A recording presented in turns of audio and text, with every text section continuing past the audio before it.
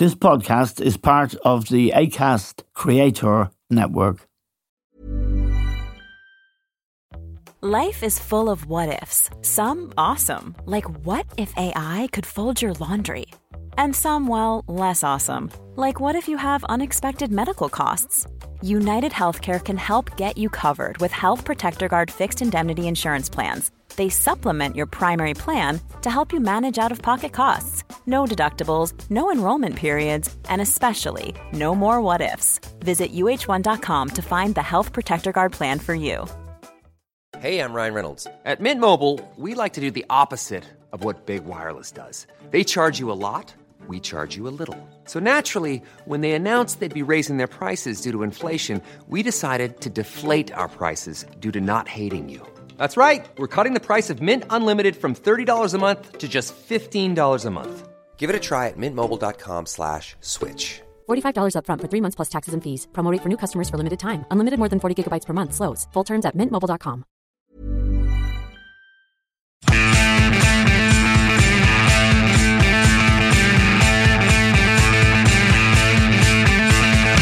Hello and welcome to The Stand with Eamon Dunphy. We're now in the 4th month of the conflict in Ukraine. It is ugly beyond belief. We haven't seen anything like it for a very long time, for decades. Even the Bosnia war, as it was, didn't show us pictures of savagery and barbarism such as we have seen. And 4 months almost in, Europe has yet to find, I think, a collective response, a cohesive response. Ursula von der Leyen was in Ukraine at the weekend, and of course, Ukraine is not a new subject. In 2014, the Russians went into the Donbass. And what to do about Ukraine and what to do about Russia in particular is something that Germans are reflecting on. And we're joined now by John Kampfner. John was a bureau chief for the Daily Telegraph in Moscow at the time of the collapse of the Soviet Union. He was later chief political correspondent with the Financial Times. He's an author as well, and his latest book is called Why the Germans Do It Better, Notes from a Grown-Up Country. John, it's a pleasure to welcome you to The Stand, as always. As you will know, Angela Merkel came out last week and gave her first interview since she retired, and she was questioned about her policy of what we would call in English change through trade, and how the gas pipeline project made Germany dependent on Putin and Putin's Russia. How is that conversation going in Germany at the moment? Because I notice Olaf Scholz is also being criticized for hesitancy in terms of support for Ukraine financially and militarily. Hi there, Eamon. Yeah, I think if you had to encapsulate it in one word, you would say that things are fraught. Germans are feeling incredibly ill at ease, both about the war itself, with this, what I call slightly childish default towards pacifism, and the war is terrible, must be avoided at all costs, to which the answer is no, that is wrong. It should not be avoided at all costs. It should be the sad action of last resort, and pacifism is not an end in itself. That's the first default. And then there's this whole question of Germany feeling beleaguered, feeling that it's being trashed across Europe and in the United States and elsewhere, to which the response is, well, to a degree, that's classic German bashing, but to a degree it is justified. I mean, Germany has done an incredible job supporting Ukraine economically. It will be the absolute key when Ukraine's application to join the European Union is taken forward. It is helping on other fronts, but on the pure military side of things, Germany has been almost defiantly asleep at the wheel. And in Olaf Scholz, they have a person who takes a long time to come to a decision. It might be a rational decision, but he's terrible at communicating his decisions, and then he gets grumpy with it all. So that's the situation now. And as you said in your introduction, Eamon, then you have this long shadow cast over Berlin by Angela Merkel, and a lot of people reassessing their views of her. I think there's been a classically overdone lurch from one extreme to another, from hero to zero. She was never the extraordinary hero who had done nothing wrong. We could go through her record. And when she left office in December, the issue wasn't, oh, how much of a kicking is she going to endure? It was, oh my God, how are we going to survive without her? And now it's open season against her. So it was interesting to see her response in the theatre, in the Berlin Ensemble, to being pressed, I mean, in slightly German style, quite politely, but being pressed on her record with regard to Russia, Ukraine, gas, military intervention, or the lack of it. Yes, and she pointed out in her defense, and it's undeniably true, that Ukraine in 2008, but subsequently in 2014, when Putin went into the Donbass and the eastern Ukraine, that Ukraine was a deeply divided country, she said. She said it had a shaky democracy, and she argued that it was ruled by oligarchs. And looking back, I remember at the time, it was very shaky. It was ruled by some odd buds, and it was by no means the Zelensky model, or at least the rhetoric that he offers, of a free democratic society worthy of being in the European Union or reliable enough. Well, there's two separate things there. I mean, that analysis is entirely correct. And Ukrainian friends of mine would always talk to me slightly sort of resignedly saying, oh, my son or daughter's got to go to the hospital. I need to get some cash out, put some cash in the brown envelope. And, that's the way to get yourself treated. That was an accepted factor. And yes, it had changed, but it hasn't actually changed as much. What this war has done is rally and unite the people behind a brilliant war leader in Zelensky. But it is also papering over the cracks of continued oligarch power, of political divisions, of perpetual Russian infiltration, of democracy being played out, but in a somewhat chaotic way. So Merkel's analysis is correct, and it was the response to 2014. There was a thing called the Normandy format of France and Germany trying to negotiate between Ukraine and Russia. Nobody particularly criticized that at the time. The Brits were nowhere to be seen, apart from sucking up to the Russians and laundering their reputations in London. They were certainly not fighting any good fight for tougher sanctions at the time, nor was anybody else. So with hindsight, one can always say, more should have been done in 2014, but it didn't feel like that at the time. However, this analysis of 2014 is necessary, but it is also, in my view, insufficient to justify Germany's inaction in 2021 and 2022. By that point, it was abundantly clear through American intelligence, which the Germans had been shown, and I talked to senior German officials only a week or two or three before the war, who basically said, American intelligence, we've seen it, but remember Iraq. They're over-egging the pudding, and yes, it's dangerous, but if Putin does something, it's not going to be too much, and, we can all sort of live with it with a few more sanctions and that sort of thing. So the Germans were in denial. They had also presided over a diminution of their armed forces and military spending to the point where not only could they not do much for other people, but they couldn't actually do very much for themselves. So this has been an extraordinary wake-up for Germany. And Merkel, as I say, it's neither hero nor villain. I don't criticize her approach to Putin. She was never people say, oh, she came from East Germany, and therefore I've even heard this sort of thing. Maybe she was a sort of Russian plant and all this sort of nonsense. She came from East Germany. Well, she actually originally came from Hamburg, but her parents moved to East Germany. She was brought up in East Germany. It's not her fault that she was. And actually, I think she read Putin pretty well, and she made it pretty clear in her meetings with Putin that she didn't think much of him, and she wasn't going to bulk to him and do his bidding. But the absolute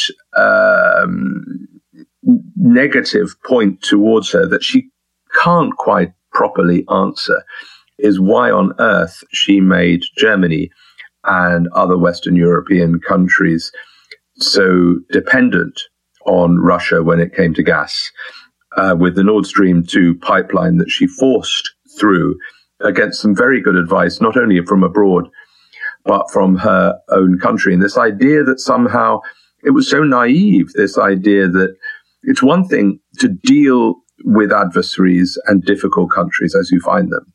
We deal with China every day. We deal with all kinds of countries, and you just have to get on with them, and you have to negotiate hard, come to economic deals where you can, etc. It's another thing both to make yourself dependent on that country and also to think somehow, through that dependency, somehow they're going to become more like us. Yes, and the Nord Stream 2 gas pipeline, it binds Germany to Russia. It makes them wholly dependent for energy, and we're seeing the consequences of that now. And also the consequences that I'd be fascinated by your answer to this idea of change through trade. I can't really get my head around the German version. Well, I'll have a go. Wandel durch Handel. Very good. It's somewhere close. But that is a policy that suggests that there was a degree of trust and that nobody involved in that change through trade project really understood how bad Putin was. Yeah, but if truth be told, what his ambitions were. But we were all doing it, Eamon. I mean, yes, collectively, the whole world was. I mean, they were in the G8. Yeah. It was the G8, it's the G7 now. No, it was G7, then it became G8, then it became G7 again. Yeah. Now, again, it wasn't necessarily a bad thing to take Putin into the G8. It was a sort of almost test run. So how can you be? Just what sort of country do you want to be? Do you want to be defiantly nationalistic and playing to all the old stereotypes, sadly often true, about Russia in its history, or do you want to really be part of the global community? It was right to give him that chance when he came into power.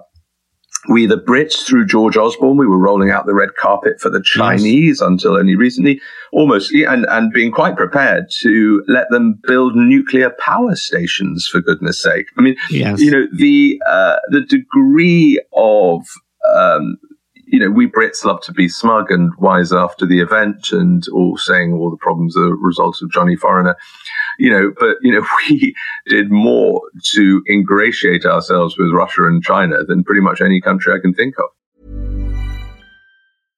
Hey, I'm Ryan Reynolds. At Mint Mobile, we like to do the opposite of what Big Wireless does. They charge you a lot.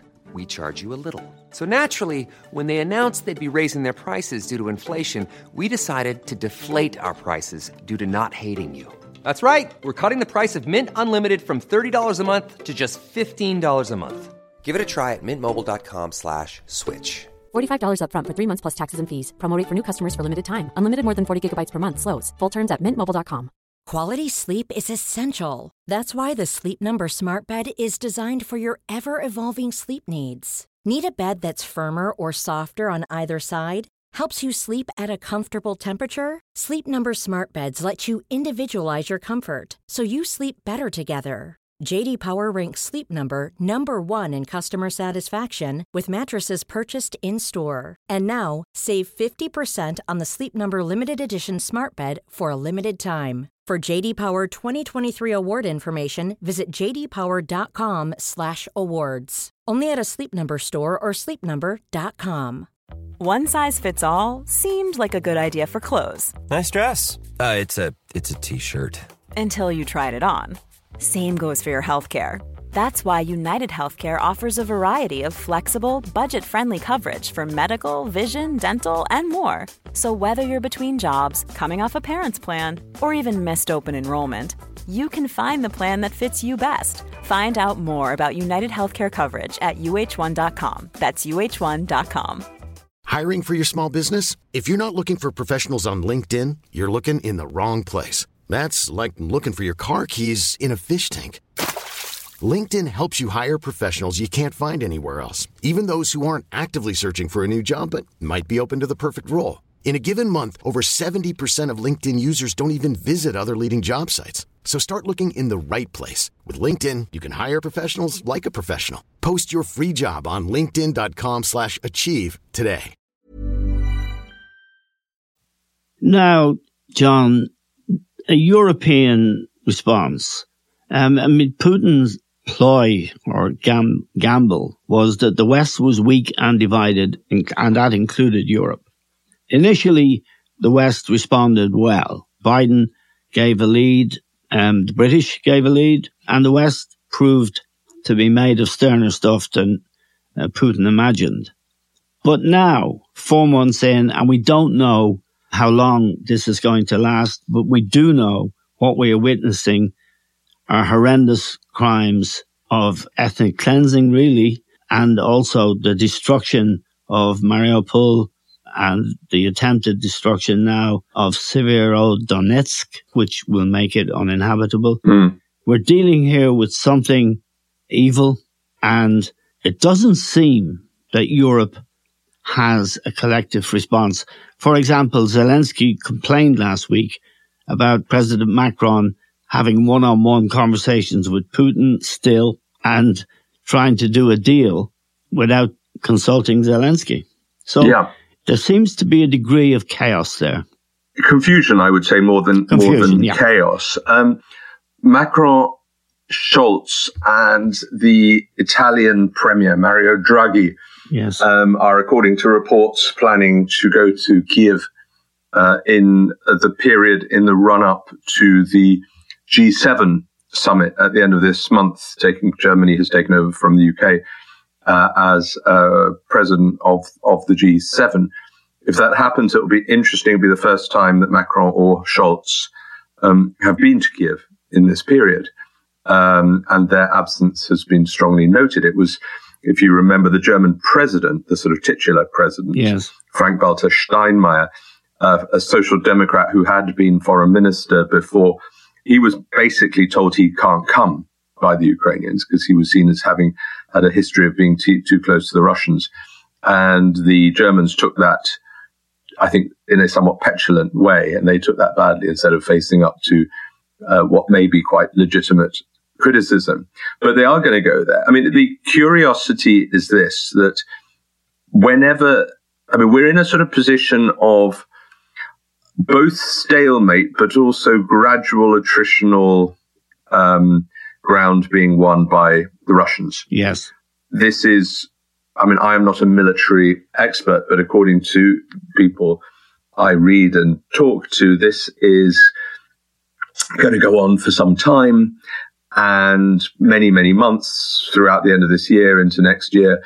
The real danger for there are two main dangers for Ukraine. One is that they're running out of kit and munitions and exhausted soldiers, as are the Russians, but the Russians have a bigger pool from which to, and they haven't started the next round of conscription in Russia, and Ukraine has general mobilization.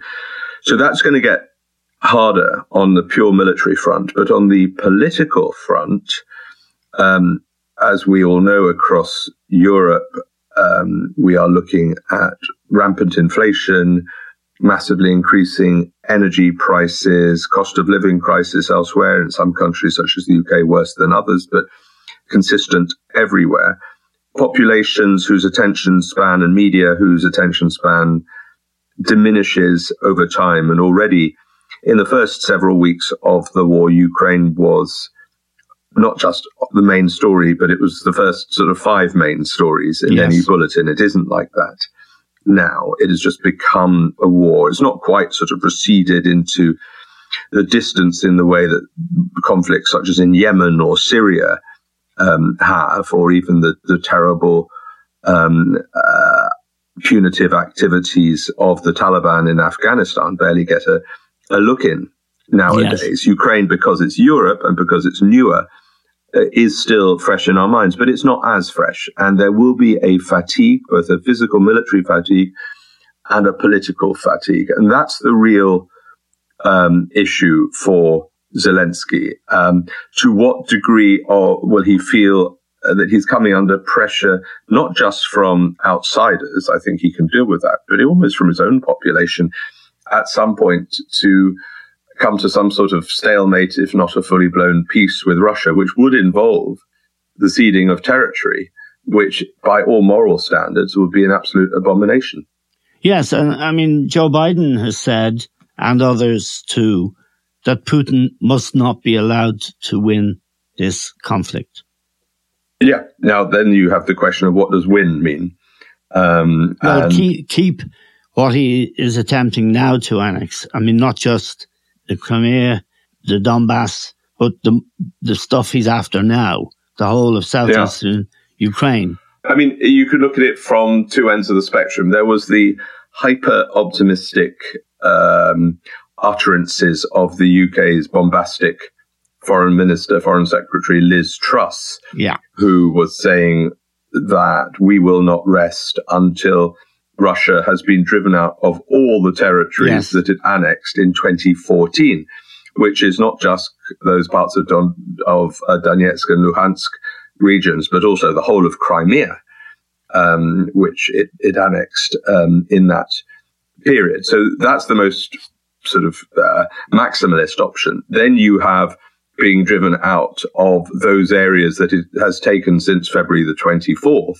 Then you have driven out of Donbass only. You know, originally we were worrying that Russia was going to seize Kiev and was going to topple Zelensky and was basically going to introduce a puppet state. I think where we're ending up with is an enlarged annexation, including a corridor of eastern Ukraine to Crimea, which will give Russia considerable control over the Black Sea, but not further than that. Now that's a pretty bad result for Ukraine, but it's not the worst result for Ukraine that people were thinking in February 24 that Putin would walk in and within days he would have some puppet regime in Kiev. That hasn't happened, and I think it's extremely unlikely it will happen. But this idea, sadly, I mean, I'd be the first to jump up and down and celebrate that if Putin were toppled and that Russia became a more integrated global, I won't say Western, because that comes with sort of cultural sort of arrogance to it, but a sort of better, kinder, more decent country. I think the chances of that happening are, in my lifetime, absolutely zero. How much will it change the European Union? How much does it need to change the European Union? In our own country here, the discussion about neutrality has sort of rumbled on for decades, really. It's now much higher on the agenda, but 66% of Irish people in last week's poll said they prefer to stay neutral.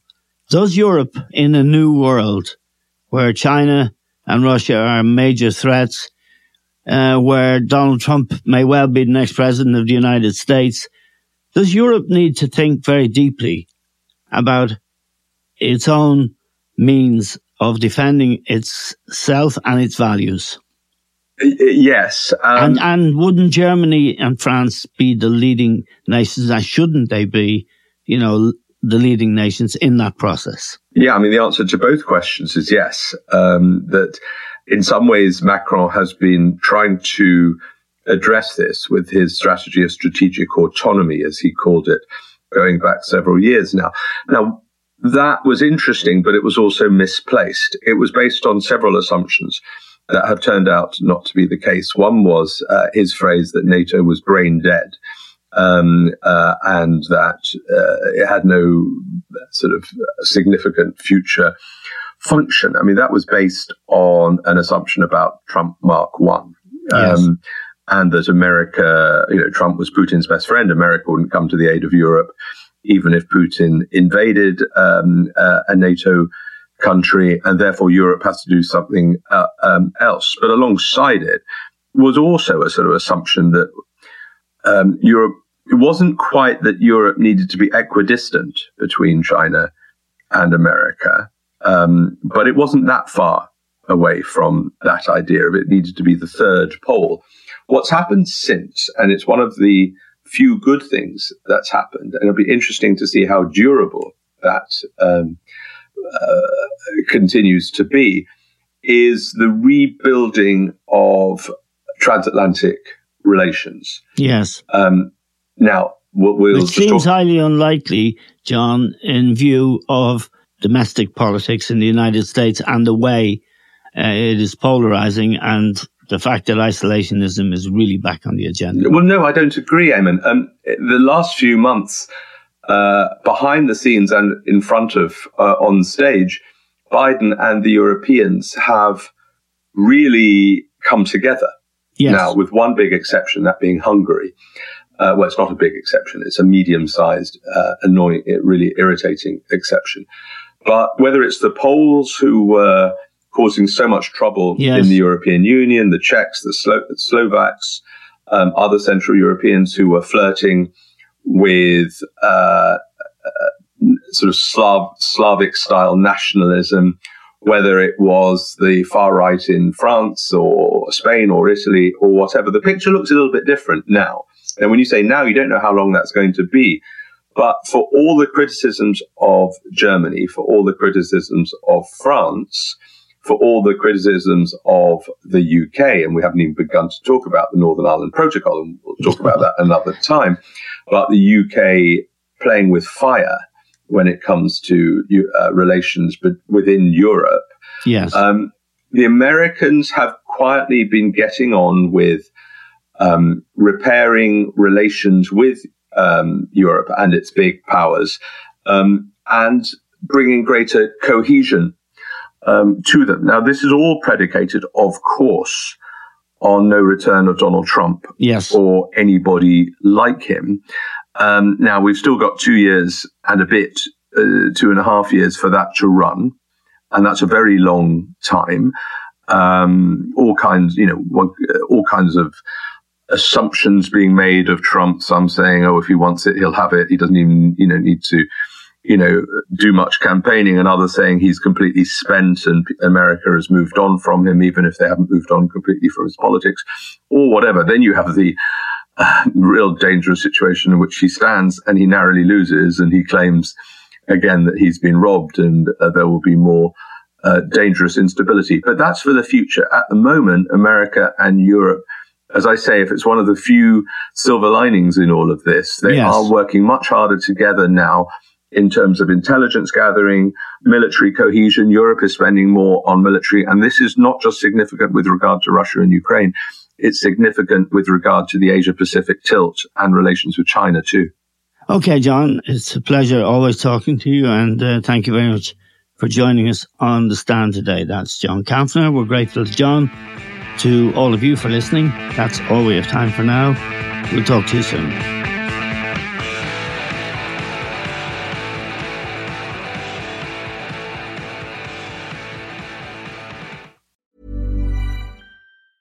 Hey, it's Paige DeSorbo from Giggly Squad. High quality fashion without the price tag. Say hello to Quince. I'm snagging high-end essentials like cozy cashmere sweaters, sleek leather jackets, fine jewelry, and so much more. With Quince being 50 to 80% less than similar brands. And they partner with factories that prioritize safe, ethical, and responsible manufacturing. I love that. Luxury quality within reach. Go to quince.com/style to get free shipping and 365-day returns on your next order. Quince.com/style.